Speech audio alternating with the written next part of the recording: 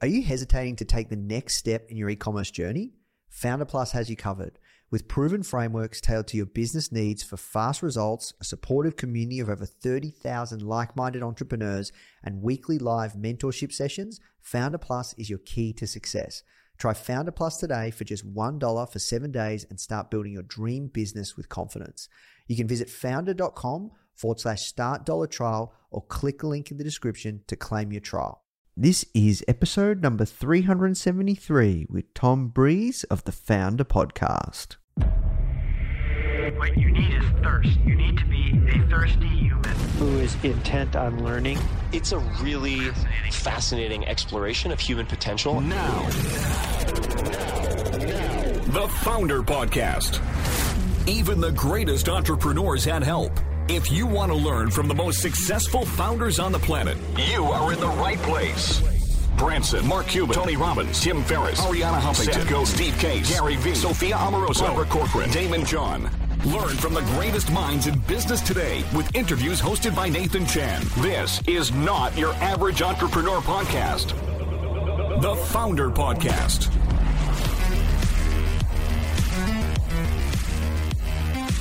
Hey guys, thank you so much for tuning in. Before we start today's episode, I just want to let you know that our goal at Founder is to help entrepreneurs succeed however we can by giving away high quality content in the form of interviews, blog posts, podcasts, YouTube videos, you name it. We put out so much content to help you.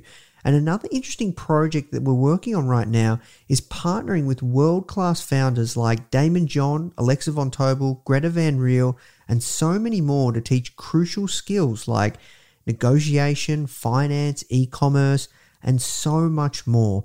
So if you'd like to get access to these free trainings with founders like this, which is 100% free, just go to founder.com/free. Okay, so now let's talk about today's episode. Hey Founder Fam, welcome back to another episode. Nathan Chan here. And I tell you what, you guys are in for an absolute treat. If you're running any kind of paid advertising right now, you are even spending $1, then this interview is worth your time. Tom Breeze is an absolute master when it comes to YouTube ads, and I know that you're going to really enjoy this interview when it comes to getting your paid advertising working. And then I guarantee after listening to this, you will want to go and start running YouTube ads. So look, that's it from me, guys. If you are enjoying these episodes, please do leave us a review. Now let's jump to the show. Thanks so much for taking the time to speak with me today. The first question we ask everyone that comes on is, how did you get your job, aka how did you find yourself doing the work you're doing today?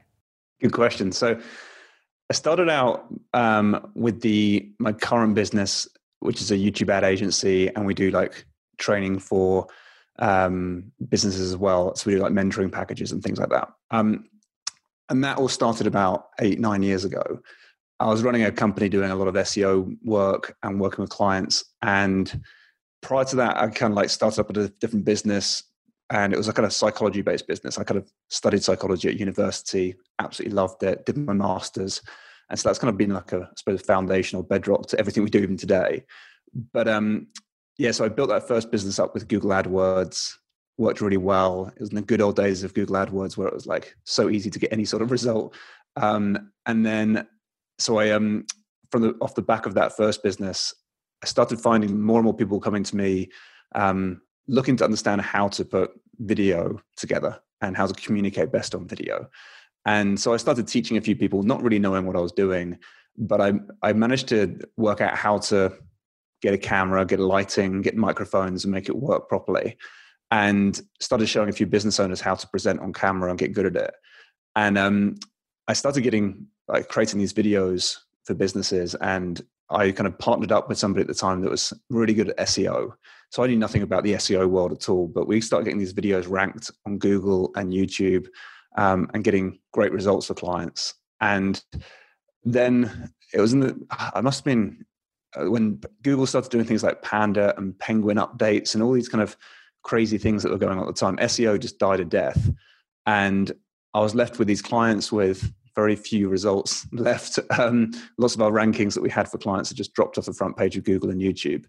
And I was in a fortunate position where I said, do you know what? I'll take the client, one of our clients' videos, and I'll go back to my Google Ads days, but I'll try and apply pay-per-click to the video we had for this client.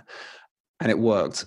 So I kind of ran the video that we had ranking previously, ran it as a video ad, and I kind of spent my own money just out of sheer embarrassment for the fact that we lost the rankings. And I was like, hopefully this works. And the client made a load of money, and that was great. So I said to him, okay, cool. Well, it seems like it's working. Are you happy with the leads, and are they turning into customers, and are you selling? And they're like, yeah, this is amazing. And I said, cool. Well, like, what's each lead worth to you?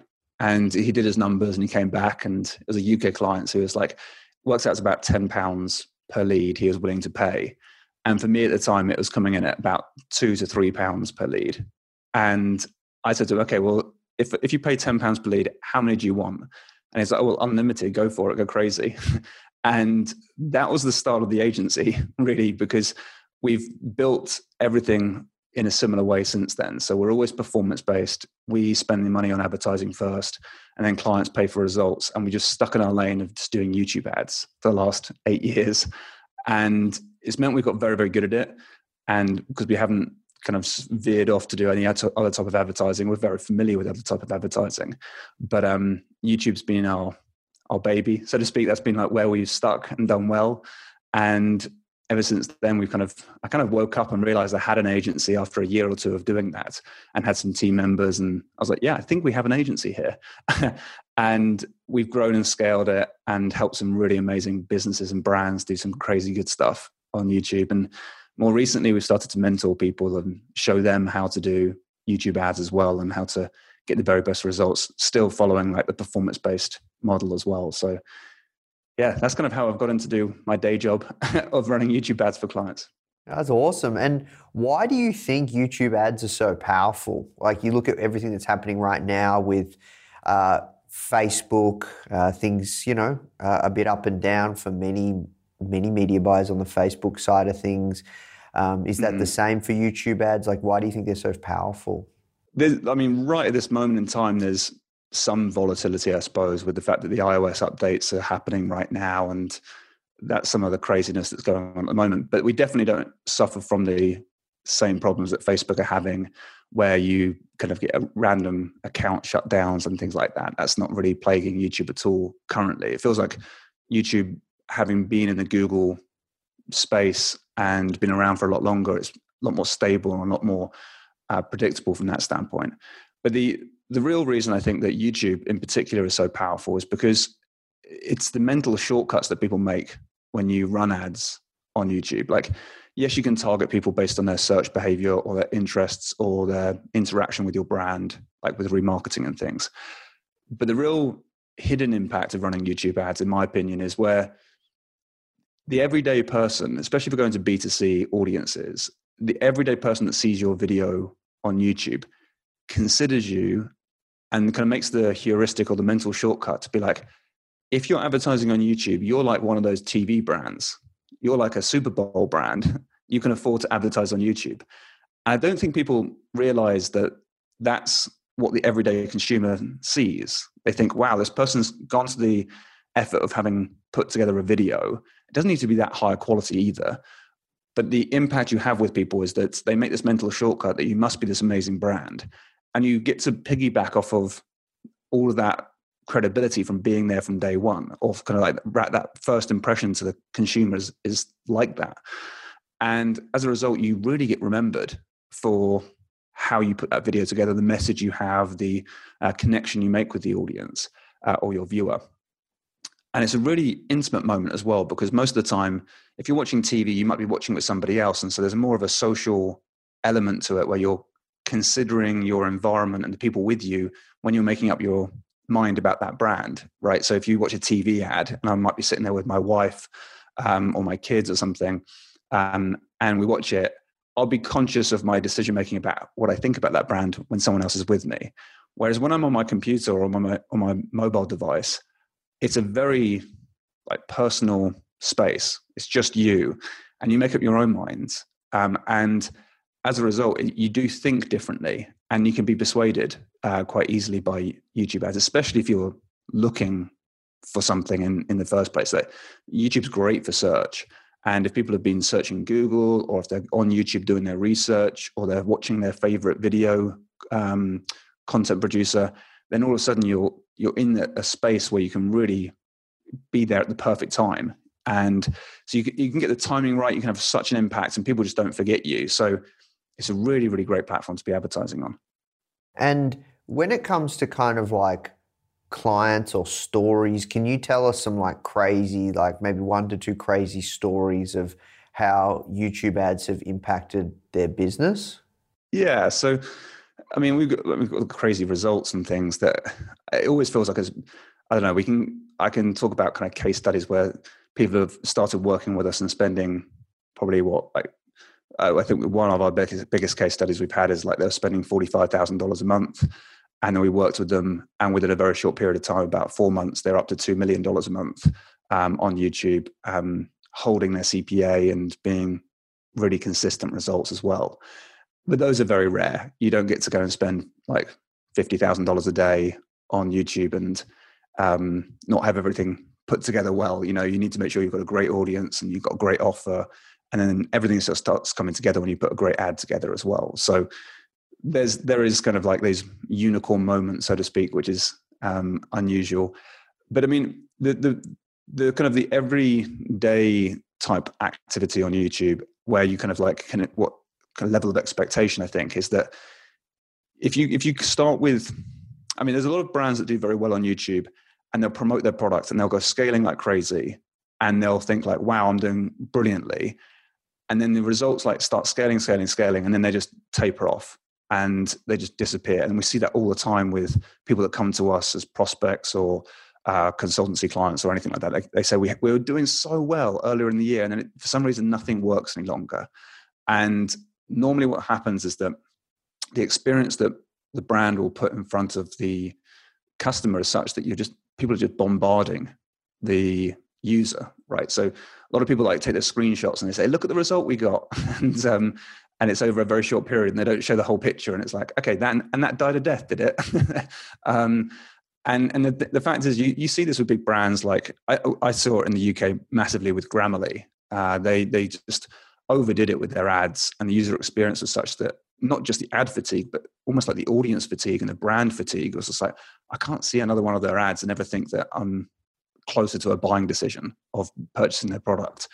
And that's what a lot of brands do. They'll out the gate try and bombard the audience. And it's great if you're doing a launch or something, but if you want to have that consistency in the marketplace, you really need to think about the user experience and work out how you're connecting with people and what that touch point looks like. And if they do view your ad and they decide to engage with your video, what's the next step? You can't just keep on running the same ad at them. There's going to be a point at which you really fatigue the audience. And that's kind of like one of the areas to really explore as you're building up on YouTube and you're getting good results, is to be careful with that.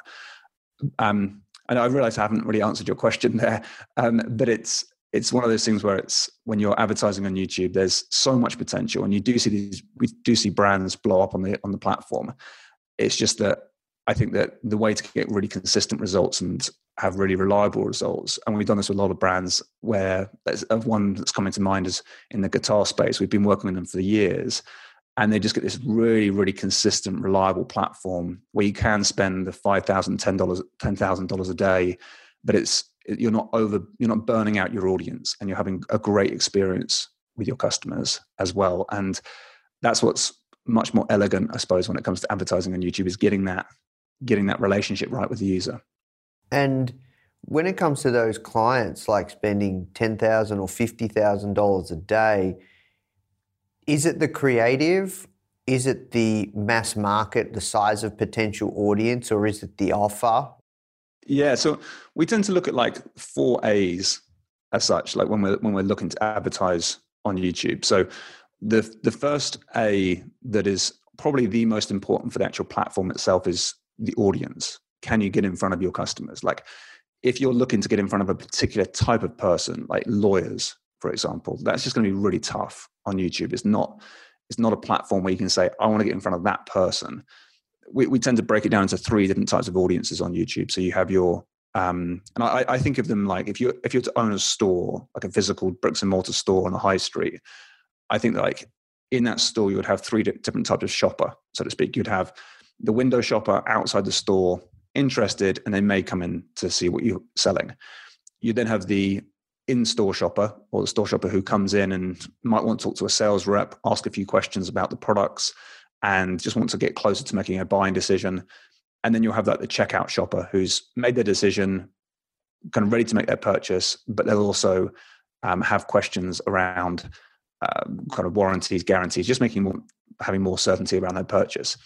And you've got to make sure that with your audiences on YouTube, you're looking for those people, either those checkout shoppers, like you're remarketing, they know who the brand is, they know who you are. If there's a big audience there, great, YouTube could work really well for you. If you have the store shoppers who are doing their research, that's happening all the time on YouTube. People are looking up brands, looking up products, looking up how-to videos, etc., that kind of are looking for information before they make a purchasing decision. And you also have like large interest audiences as well, people that are going to YouTube because of their passions and their interests.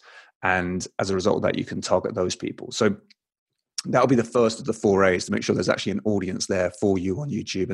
And really we tend to see the biggest brands that really scale will definitely be like a B2C type offering, because just there's huge volumes of consumers on YouTube. There's like, if you have a big audience, obviously that's going to help you scale further. The other really important thing is your acquisition. So that's going to be your offer. The second A, so to speak, is kind of, do you have something that is likely to be like desirable to the customer? And I wouldn't say that I'm an acquisition expert. I don't work on funnels or sales processes too much with clients. Normally they come to us with a great offer already in place. But it's important that they have something that is really desirable and sells really well, and there's a good like landing page we can send traffic to. It's fast, it's benefit driven, it's, you know what I mean, like it's got all the attributes you and I have for an offer, and it's got to have the margin as well. So we've got to make sure that when we're promoting anything, the client is very not like hugely ROAS focused, like $1 has to turn into $2 immediately, otherwise there's no point advertising on YouTube. We're looking for more like the people that do really well on YouTube are the sort of people that are a lot more growth mindset focused. So they'll say, we're not looking to make profit off day one of the first part of our funnel, for example. We're happy to say our lifetime customer value is good. We're looking to build the brand and expand the brand. And yes, ROAS is important, but it's not the priority from day one, so to speak. And those sorts of brands do ridiculously well on YouTube, and they can think more like that. And so when you see like a brand that has a big focus on the customer is very important, and they want to make sure that they continue to engage with that customer, and they're on a mission to change something in the world, so to speak, and do something good in the marketplace, those brands always do well because they see the value in each customer they generate, and they tend to be more growth mindset, which normally leaves a lot more margin on the table to be advertising. Then it does come down to the third A, which would be your ads and the creative. Like creating ads is probably one of our strongest suits. We're not necessarily the best at production and editing in the world, but we come at it from a psychological angle when it comes to any video creative we put together. And we break it down into 3 distinct sections of each ad. And we kind of come at it from understanding what the consumer's going through and make sure we really connect with the customer there. So I can go into that if you wish to. And then the fourth A is the account and how you actually run the account. How do you do the media buying, and how do you make sure that when you get started, you're running it in the right way? And really, if you're just getting started with YouTube, then you probably want to try and turn a profit and see signs of life that it's a good platform for you.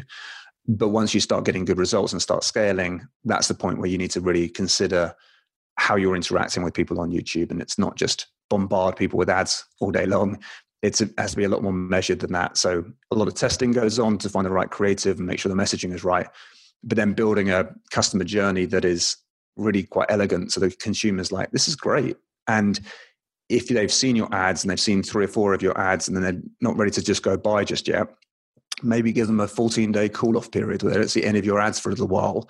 And that can be a great strategy as well, because you're just cleaning out the traffic that's seen your ads, but they're not going to go buy right now. Making sure they don't see any more ads is a really effective way of, one, having a better user experience, but also keeping your cost per acquisition low as well. So yeah, those are the 4 main A's we tend to look at. And that, if you get all those pieces together, it's not hard. It's just more a case of having the focus. Then you can get some ridiculously good results with YouTube. Yeah, well, that was awesome. Thank you.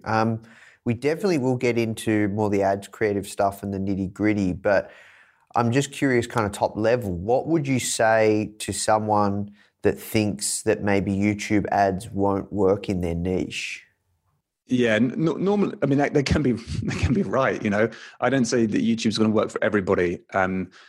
The one, there is that audience thing. So sometimes people come to us and they might be selling something like, I don't know, heavy machinery or something along those lines. Are like, yeah, YouTube's not the platform for you. It's not going to be a easy platform to master, unless it was some crazy brand awareness piece that you just wanted to get in front of hundreds of thousands of people. It's not really what we do. We do work with large household brands that do have activity like that. But we kind of pride ourselves on having that mix of understanding the direct response focused, getting $1 to turn into $2 at scale. And also we quite quickly want to move into the idea that we don't stick in that space for long before we start really appreciating what it takes to have consistency in the account. And that does need to consider the brand and the user experience. So there's kind of, sometimes the audience just isn't there. I always feel like creative is always something we can do on creative to really resonate with an audience. As long as the client is open to creating video and has the budget for it, then that's fine. And sometimes you don't need to have high budget. Like we have some clients that still do ridiculously well off like an iPhone video. You know, it doesn't have to be high production.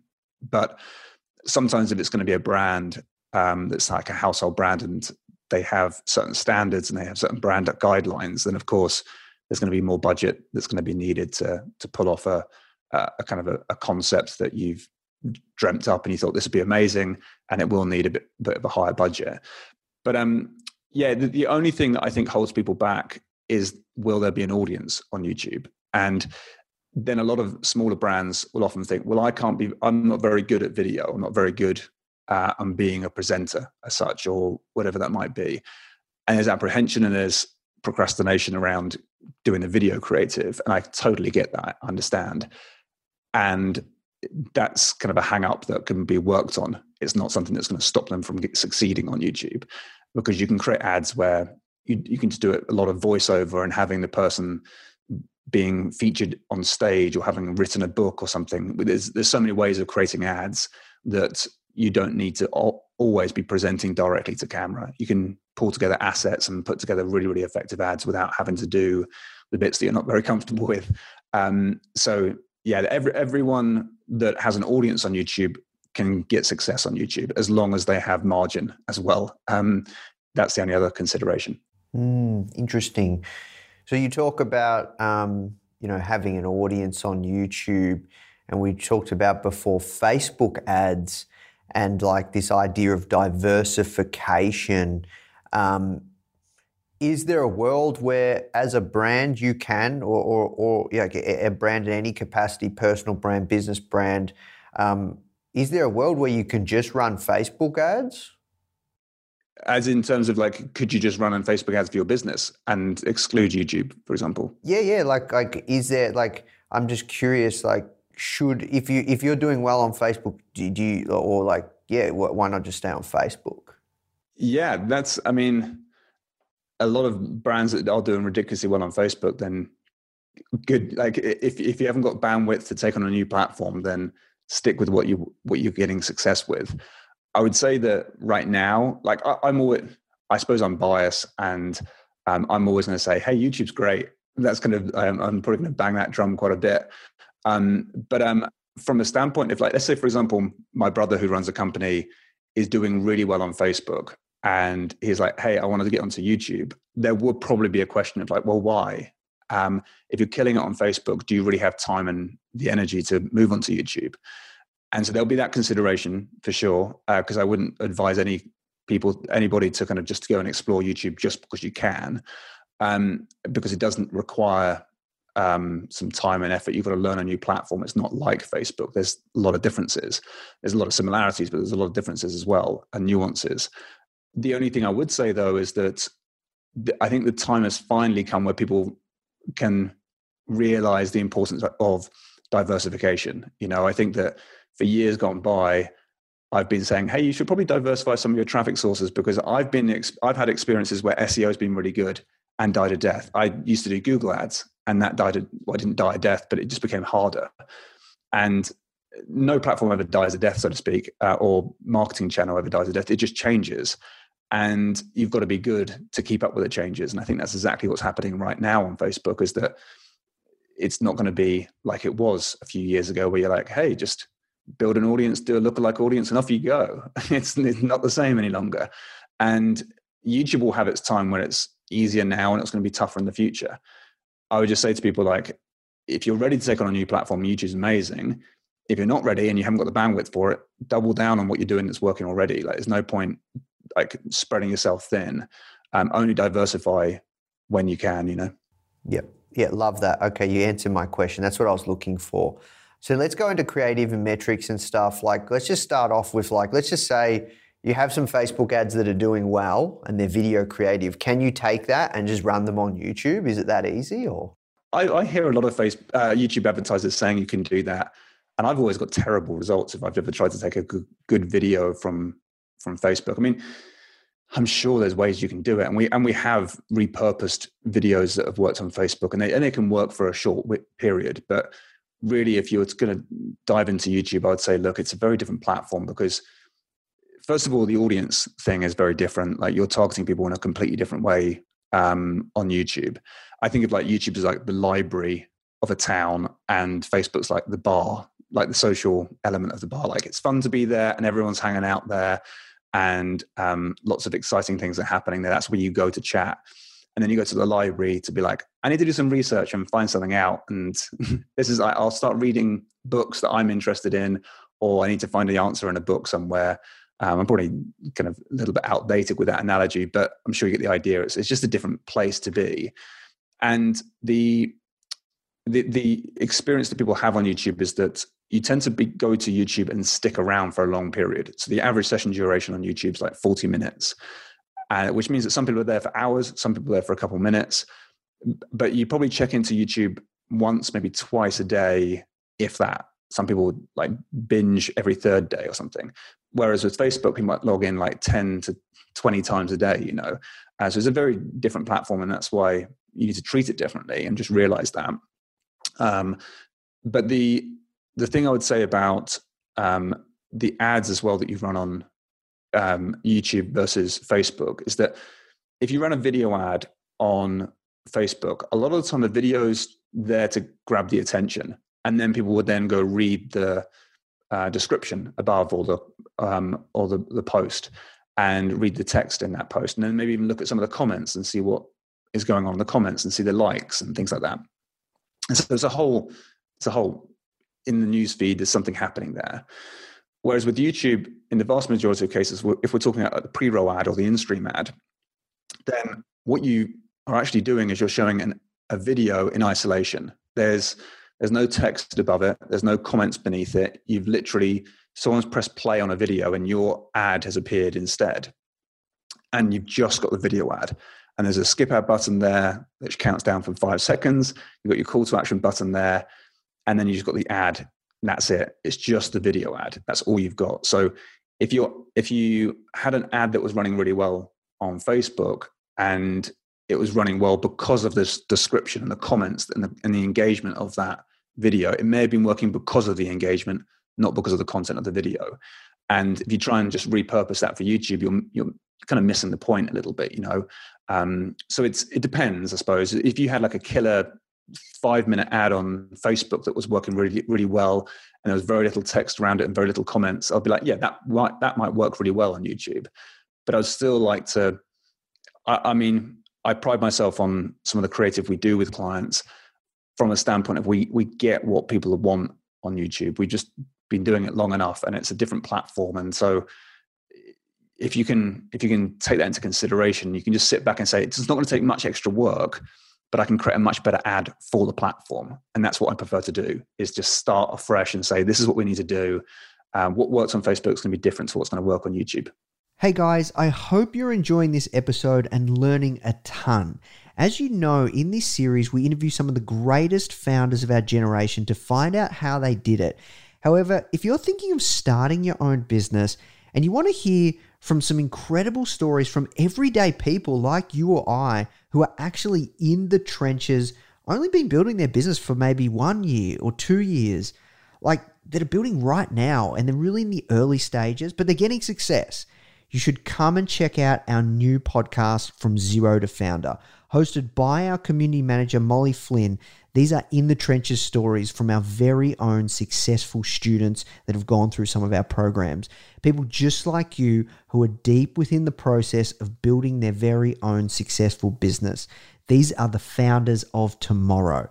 You can find the From Zero to Founder podcast on all platforms. And remember, it's founder without the E. All right, now let's jump in the show. From your perspective, what makes a great ad from like when it comes to creative, from a creative viewpoint? Yeah, so I'm not going to talk too much about the production and how to film the video and how to edit the video, because there's people out there that are far better at that piece than I am. The piece where we get really good results is through the psychology of the ad. So we try and grab as much information as we can from existing data from a client already. So the more we know about what their customers really want and the demographic data and the like age and gender and the type of devices that may have worked well, we'll pull that together and understand who we're trying to get in front of from the beginning. And really what we do is we must have been about 2-3 years ago now, we sat back on all the videos we'd ever done with clients. And I wanted to kind of just get to a system where I said, right, we have a standard operating procedure in the agency to be like, here's how we create video ads, which is quite difficult because sometimes it feels like you get into a creative flow and you can just think of things and it works really well. But I wanted to make sure that we could replicate success each time and have a system to run with. And so I kind of went back to the very like basics and tried to kind of break down what we're actually trying to do in a video ad. And what we kind of, if we have to break it down more and more, and we do this a lot in psychology as well, is like understanding what you're actually trying to do in this situation. And what we're trying to do is just get people to make a decision and say, I'm going to go from not ready to make a decision to want this and happy to take action and feel like I need to take action and get that someone to click and then go do the next action on the site as well. And it all comes down to the mindset of the customer. So really what we need to do, and in order to make someone make a decision, there's 3 key elements to decision making that we've noticed and we've seen that works best. And when we now apply this to videos, it works ridiculously well. So we actually break it into 3 acts, the videos we do. The first thing to do when it comes to video creative is to understand like the deep desire of the customer. Like, what's the emotion that's going to drive a decision? And I'm sure you've seen it before. Like when you turn on TV or you see a video ad online, and it might be selling, I don't know, let's say a 4x4 off-roading vehicle, for example. And you see a car driving up a mountainside, or you'll see it going off-roading and get to a secluded beach where the driver gets out, gets their surfboard and goes surfing, for example. And really what's being sold there, yes, they see the 4x4 vehicle being sold. That's in the ad. But really what they're selling is adventure.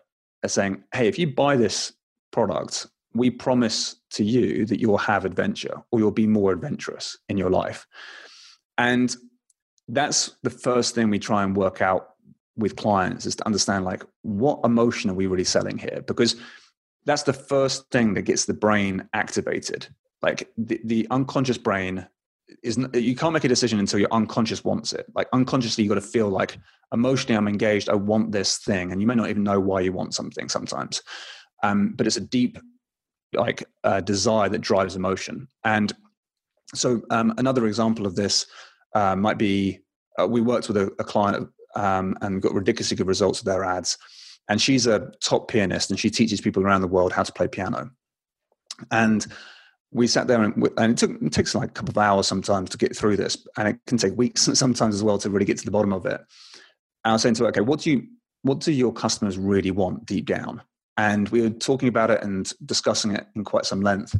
And it kind of hit her all of a sudden. She's just like, do you know what it is? I know my customers want to be able to sit down at the piano, play, and just lose themselves in their creativity and just enjoy it, to feel like they're in a state of flow. They get in the zone and they just play, and it can feel like 5 minutes, but it's been an hour, and they're just off in their creative genius. I was like, okay, cool. What if you were to have a dream tonight and you went to bed and you fell asleep and you dreamt about this? What would like the most surreal example of that be in your vision? And again, it gets quite abstract and it can get into some strange places sometimes. And she immediately said, do you know what? I can see a really like a beautiful piano on the beach with the waves lapping and someone playing on the piano and just in their element. And I said to her, okay, cool. Can we take one of your pianos to the beach? And she has like these Steinway pianos that are worth a fortune. And she was like, probably not that piano, but we can see what we can do. In the end, we realized that the salt air would just destroy the piano completely. And so that wasn't a good idea. But we did manage she was moving, and she got the removal men to take her piano to the base of this mountain that was on a golf course, but it looks like a meadow, and there's a beautiful lake and a beautiful stream running by in the background. And so you have this like snow-peaked mountain, these beautiful trees, this meadow, and these waters lapping by. And you just see at the start of the ad, the piano in isolation at the bottom of this mountain, and she walks and she starts playing. She sits down at the piano and starts playing. And I'm not even into piano. I'm not that musical myself, but as soon as I see it, I'm like, I want to learn how to play piano and play there. That's like, looks so cool. And just emotionally, you're just tied into it. Now, if you're a pianist, you're going to be like, oh my word, this looks amazing. And emotionally, you're just drawn in immediately, because immediately you see like this, the reason we were there is because it just shows freedom. And that's what she wanted people to feel. It's like complete creative freedom. We thought that having a piano there just emulates that immediately. So that was the first scene of this ad. It just wakes up the unconscious desires of like, I want that. I don't know what it is. I don't know what it is about it. You can't consciously process it very quickly, but you're like, deep down, I want to be there. I want to be that person sitting at the piano and feeling that emotion. And we try and do that with every ad that we create. We try and get to the real root emotion that people want to experience. And it's a lot of probing and a lot of understanding about what the customer really is saying, because they'll say one thing, but they'll mean another thing sometimes as well. So you can't easily ask people about what it is they really want. But sometimes you see it in their reviews, or sometimes in complaints about products from competitors or something. You'll see it like, I really wanted it to do this, and it never did that. It's like, oh, wow, okay, that was insightful. There's going to be something at some point where you pick away at it and you get some real deep desires that really help you understand like how to start that video. You know, it's just that opening scene, and what you say in the first few parts of that video is very much going to be tied into the pains and the desires and what people really want. And start talking a bit more about a backstory as well to the brand, and kind of expressing your point of view of the world as well. You know, like what you stand for and what you stand against. But you start moving into Act 2 at that point. So when you've kind of done Act 1, it's this emotional piece. Act 2 is going to become a lot more logical. So in your brain, when you're making decisions, this unconscious brain is activated now. It's like, I want this. And really what your unconscious brain does to your conscious brain, which is this much smaller part of us that is a lot more, I mean, if you ask your brain to do a math problem, then the conscious brain is engaged. If you were to ask it to remember what it was like when you went to that concert when you were a kid, that's the unconscious brain bringing up the memory again, and the emotion that everything goes with it, and all the anchored like feelings and everything else with it. So as soon as you get the unconscious brain wanting something, it's going to tax the conscious brain with the task of saying, find out how to get that thing. And the conscious brain then starts listening in for details. It's looking for logical reasons why they can make this purchase. we think it's logical reasons, and we'll, even as consumers, think we're making a good decision because of these reasons. They're just justifications. That's the interesting thing, is that any reason why we buy something, if we have a logical reason for buying something, it's an excuse for why the unconscious brain is happy with it. So if I go and buy that 4x4 vehicle, and I'm like, oh, I bought the 4x4 vehicle because it's got an amazing safety record, and I love the fact that the display and how the steering is amazing, or something along those lines. That is secondary to the fact that emotionally I want to be more adventurous in my life. That's what we're really trying to buy into, to be like, I want to be more adventurous in my life, and I want to feel that emotion, or I want to be seen by other people to be the adventurous person. And it may be both sometimes as well. But that's going to be unconscious saying, I want that. And then logically, you're going to try and the brain is going to try and justify that decision. So in Act 2, we start to talk a lot more about the values of the brand and what you stand for, what you stand against, what's like trying to align with the viewer to make them feel like, yeah, this is important. And you consider this, like, those things that I think are important. We're on the same page.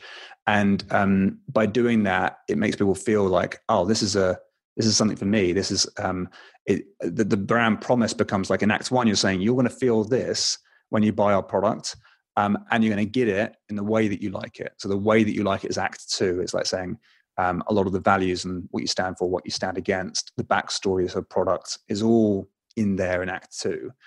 And so you might want to bring up things like, as I say, the backstory, credibility, anything like that, a demonstration of the product, and just, or if it's like a service-based business, it's going to be a walkthrough of the process of how you go through things. And so people feel just like, oh wow, this is a key. There's things with this brand that I really resonate with, and it justifies that decision that I'm going to go and buy this thing. And then, so you kind of got people to be at that point in the end of Act 2 feeling like, yeah, I want it and it makes sense. And the final piece is we've got to put on a level of tension. So actually people are moved to make the action or take action.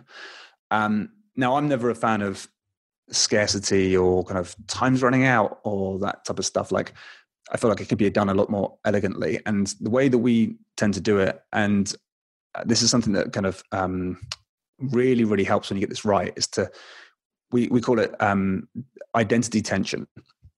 And so during this process of Act 1 and Act 2, what we're hoping to try and do as well is give the viewer a new identity. So if you're going to be the adventurous type, we'll kind of show what that person is really like. And they may even be part of a group or feel part or belonging to a certain tribe or something, like, oh, I'm a surfer now, or I feel like an adventurer or something along those lines. I feel that that's who I'm going to become. I have an identity now where that's who I am. If I buy this car, I get to have that identity. I become someone new, I transform into somebody. And if we can allow people to have that new identity, status might come with that. And if it does, and they feel like part of a group, like an elite group or part of a group that they can feel part of, and something that's bigger than them. The great thing about doing that is that normally groups will have a level of status and also will have a kind of behavioral norms, really. Like, they have, like, to be part of a group, you have to behave in a certain way, or to own an identity and be seen by other people. And by a certain way, your decision making becomes different and your behavior becomes different when you're like that. So what we try and do is give people an identity that's very desirable. They're like, yeah, that's me. I'm going to become this new person. But with that comes behavioral norms to say, people like us, like, this is a Seth Godin thing, but he'll say, like, people like us do things like this. And that's what we're going to tell people is, and it's got to be like truthful. We can't just make this up, but it was kind of giving people the identity and saying, this is you now. This is who you're going to become as a result of buying this product that you want, and it makes sense to do this. You become this person, and therefore you need to act in this certain way.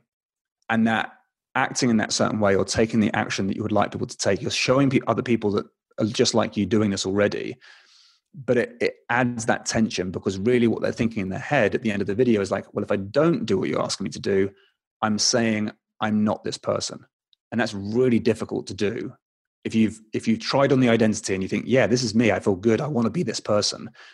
And then my first test point is to say, will I click the ad and to go and do the thing you're asking of me? That's a really difficult thing to be like, yeah, I'm this person internally. And then be like, my first test, I've said, no, I'm not going to be that person. That's really difficult to do as a consumer. You want to stay consistent with the decision you've just made to be this new person.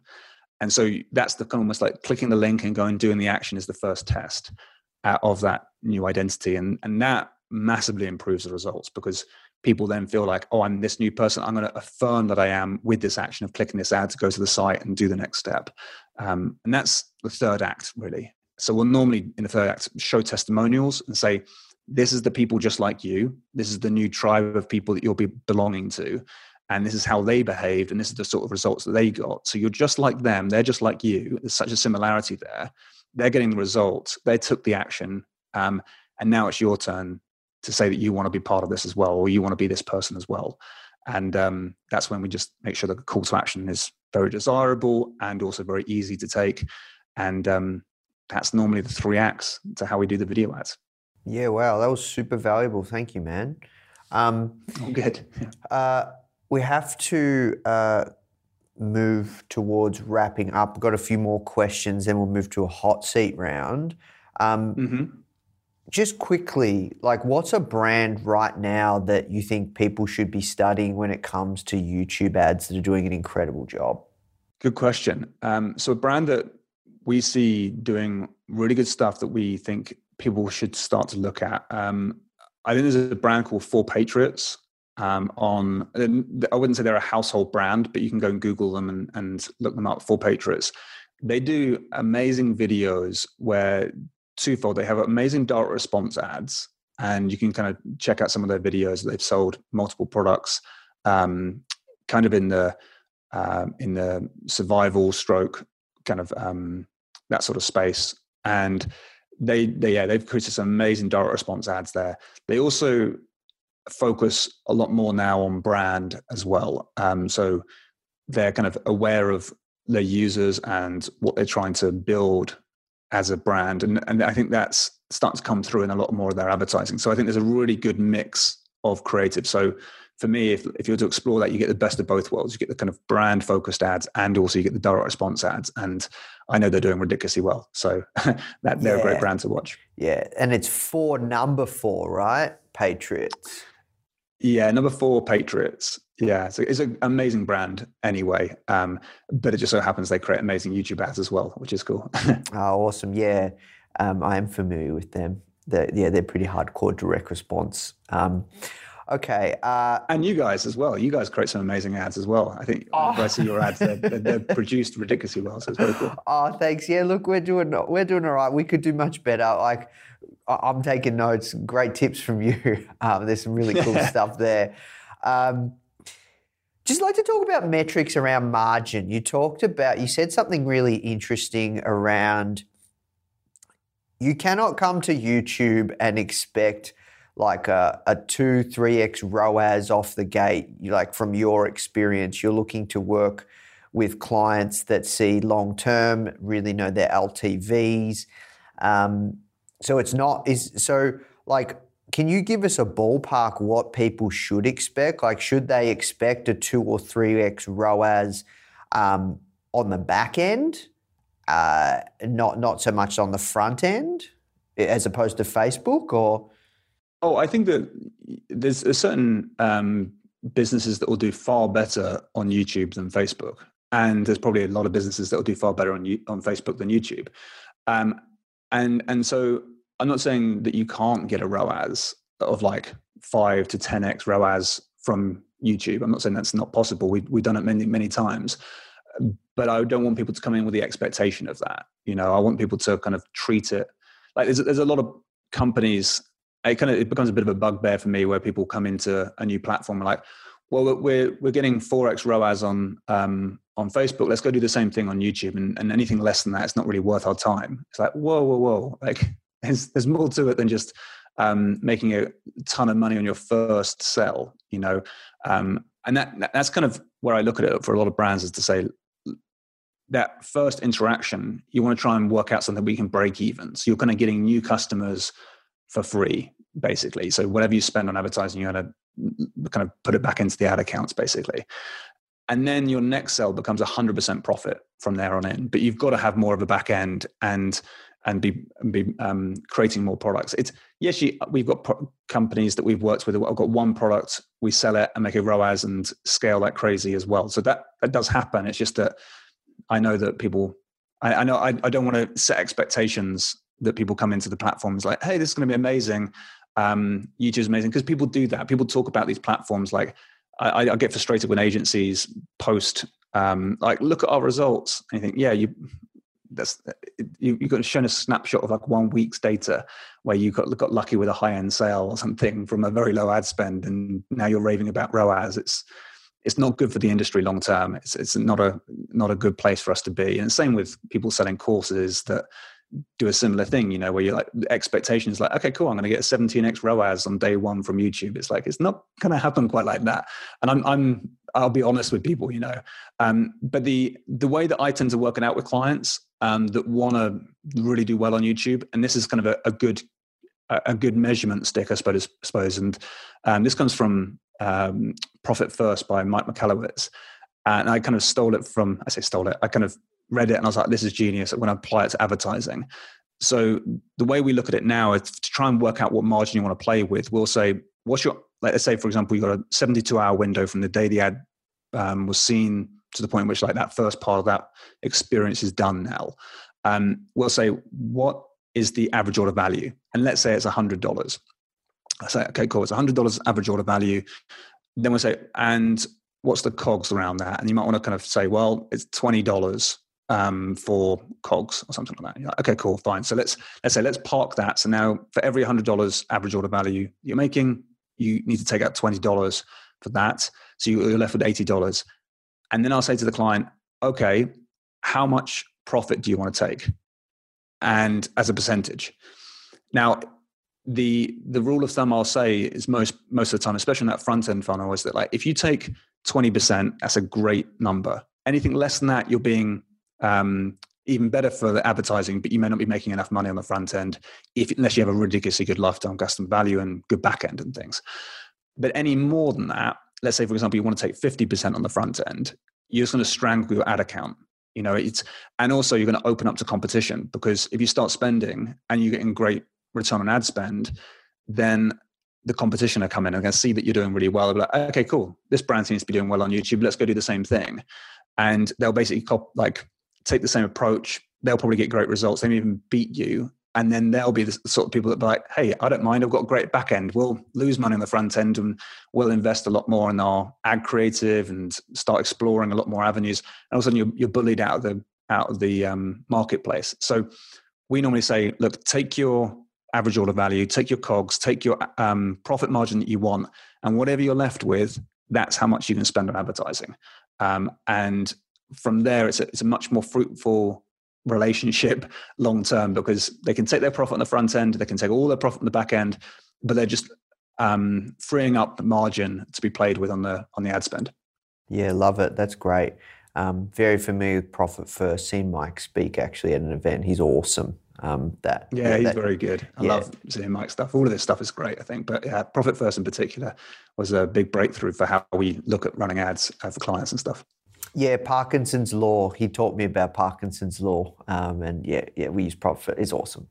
Okay, so we're going to move to the hot seat round now. So basically I'm going to ask just like 4 questions, just 30-second answers. So just on ballpark, how much money have you spent all up, you believe, on YouTube advertising? Wow, I don't know how much we've spent in all time. We oversee well over 100,000 a day now, but that's been our ballpark for a while. In terms of our own money, because we remember when we run our ads for agency, we're spending our own money. I don't know where we're at, like lifetime. Like we don't spend 100,000 on our own money on a daily basis, but on when we kind of like oversee from consultancy clients and everything else like that, I I wouldn't know. It's very difficult to. We spend a lot, but I'm not sure exactly how much it is. I've never counted it up. All good.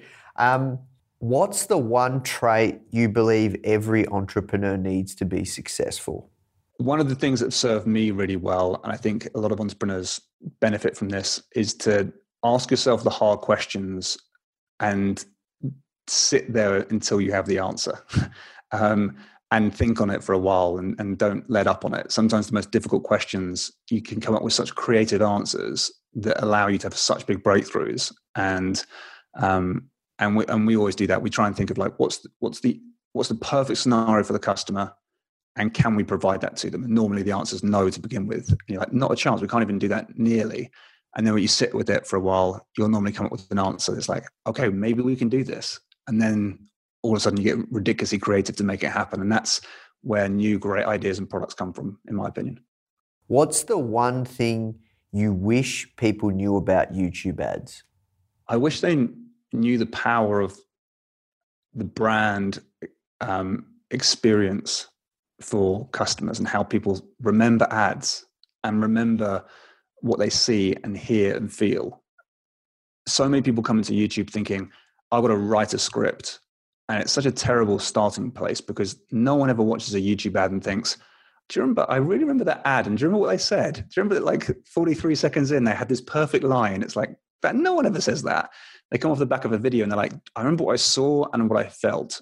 And I wish people would realize that, because no one ever forgets that as well. And if you get that right and people remember you for that reason, they'll never forget you. And that goes a long way to building such like experience with your customer. It's huge. And last question, what excites you most about the future? The thing that excites me most is probably going to be building experiences. So when we're thinking about running ads on YouTube, the old way, well, the current way, and maybe getting more and more outdated as time goes on, is to go from like an ad to a website, maybe to do a lead gen thing, or maybe to try and sell a product and then be very, very direct response. And I don't want to lose that, because that's always been my way. I always want to try and turn like a small investment into a very large amount of money as quickly as possible. And I think that the future lies in running ads that gives the user an experience. So it feels like you get into a world of, like, if I was to run an ad for like my Ad Buyers Club or something along those lines, I wouldn't run ad to webinar or something. I think that's kind of outdated and done. It still can work really well, but I feel like the future is very much like add to more experience on YouTube and lead people down a journey. So they feel like, this is amazing. I'm getting great content, and all just front load it all, instead of saying you've got to click my ad, then opt in for my webinar or something, or I don't know, whatever journey you're going to create for people. There's such small percentages. Like if you get a great ad, it's 2% click-through rate. And if you get people to opt in at a 30% rate, that's amazing. And you're like, well, that's 0.6% of my traffic get to see my good stuff. Whereas if I just put it on YouTube and run it from the outset, from the very beginning, 100% of people that see my video see my good stuff. I'm happy with those numbers. So I really do feel like building experiences for people is much better than trying to get them to give you stuff in exchange for more content. Like, I just think the world is changing so fast, and that's what I'm really excited about, is building those experiences with brands to give users a much better experience on YouTube. Yeah, no, that's cool. Awesome. Well, look, Tom, thank you so much for taking the time to speak with us. Where's the best place, one more, where's the best place people can find out more about yourself and your work? Yeah, so probably the best place to go is adbuyersclub.com, or just reach out to Tom Breeze on Facebook or wherever it might be. It's pretty easy to get hold of me. Awesome. Well, look, we will wrap there, right on time. Yeah, it was great to connect. And yeah, thank you so much for doing such an awesome interview. Cheers, Nathan. Thanks so much, buddy. Hey guys, I hope you enjoyed this interview. As you might already know, our mission at Foundr is to help tens of millions of people every single week with our content, either start or grow their business, which is exactly why we're partnering with world-class founders such as Damon John, Alexa Von Tobel, Greta Van Riel, and so many more to teach crucial skills such as negotiation, finance, e-commerce, and so much more. So if you'd like to get access to these free exclusive trainings, please go to foundr.com/free. These are 100%. We go super in depth on teaching a particular topic, and I know that you're going to love them if you enjoy this podcast. So just go to foundr.com/free. All right, guys, I'll see you in the next episode.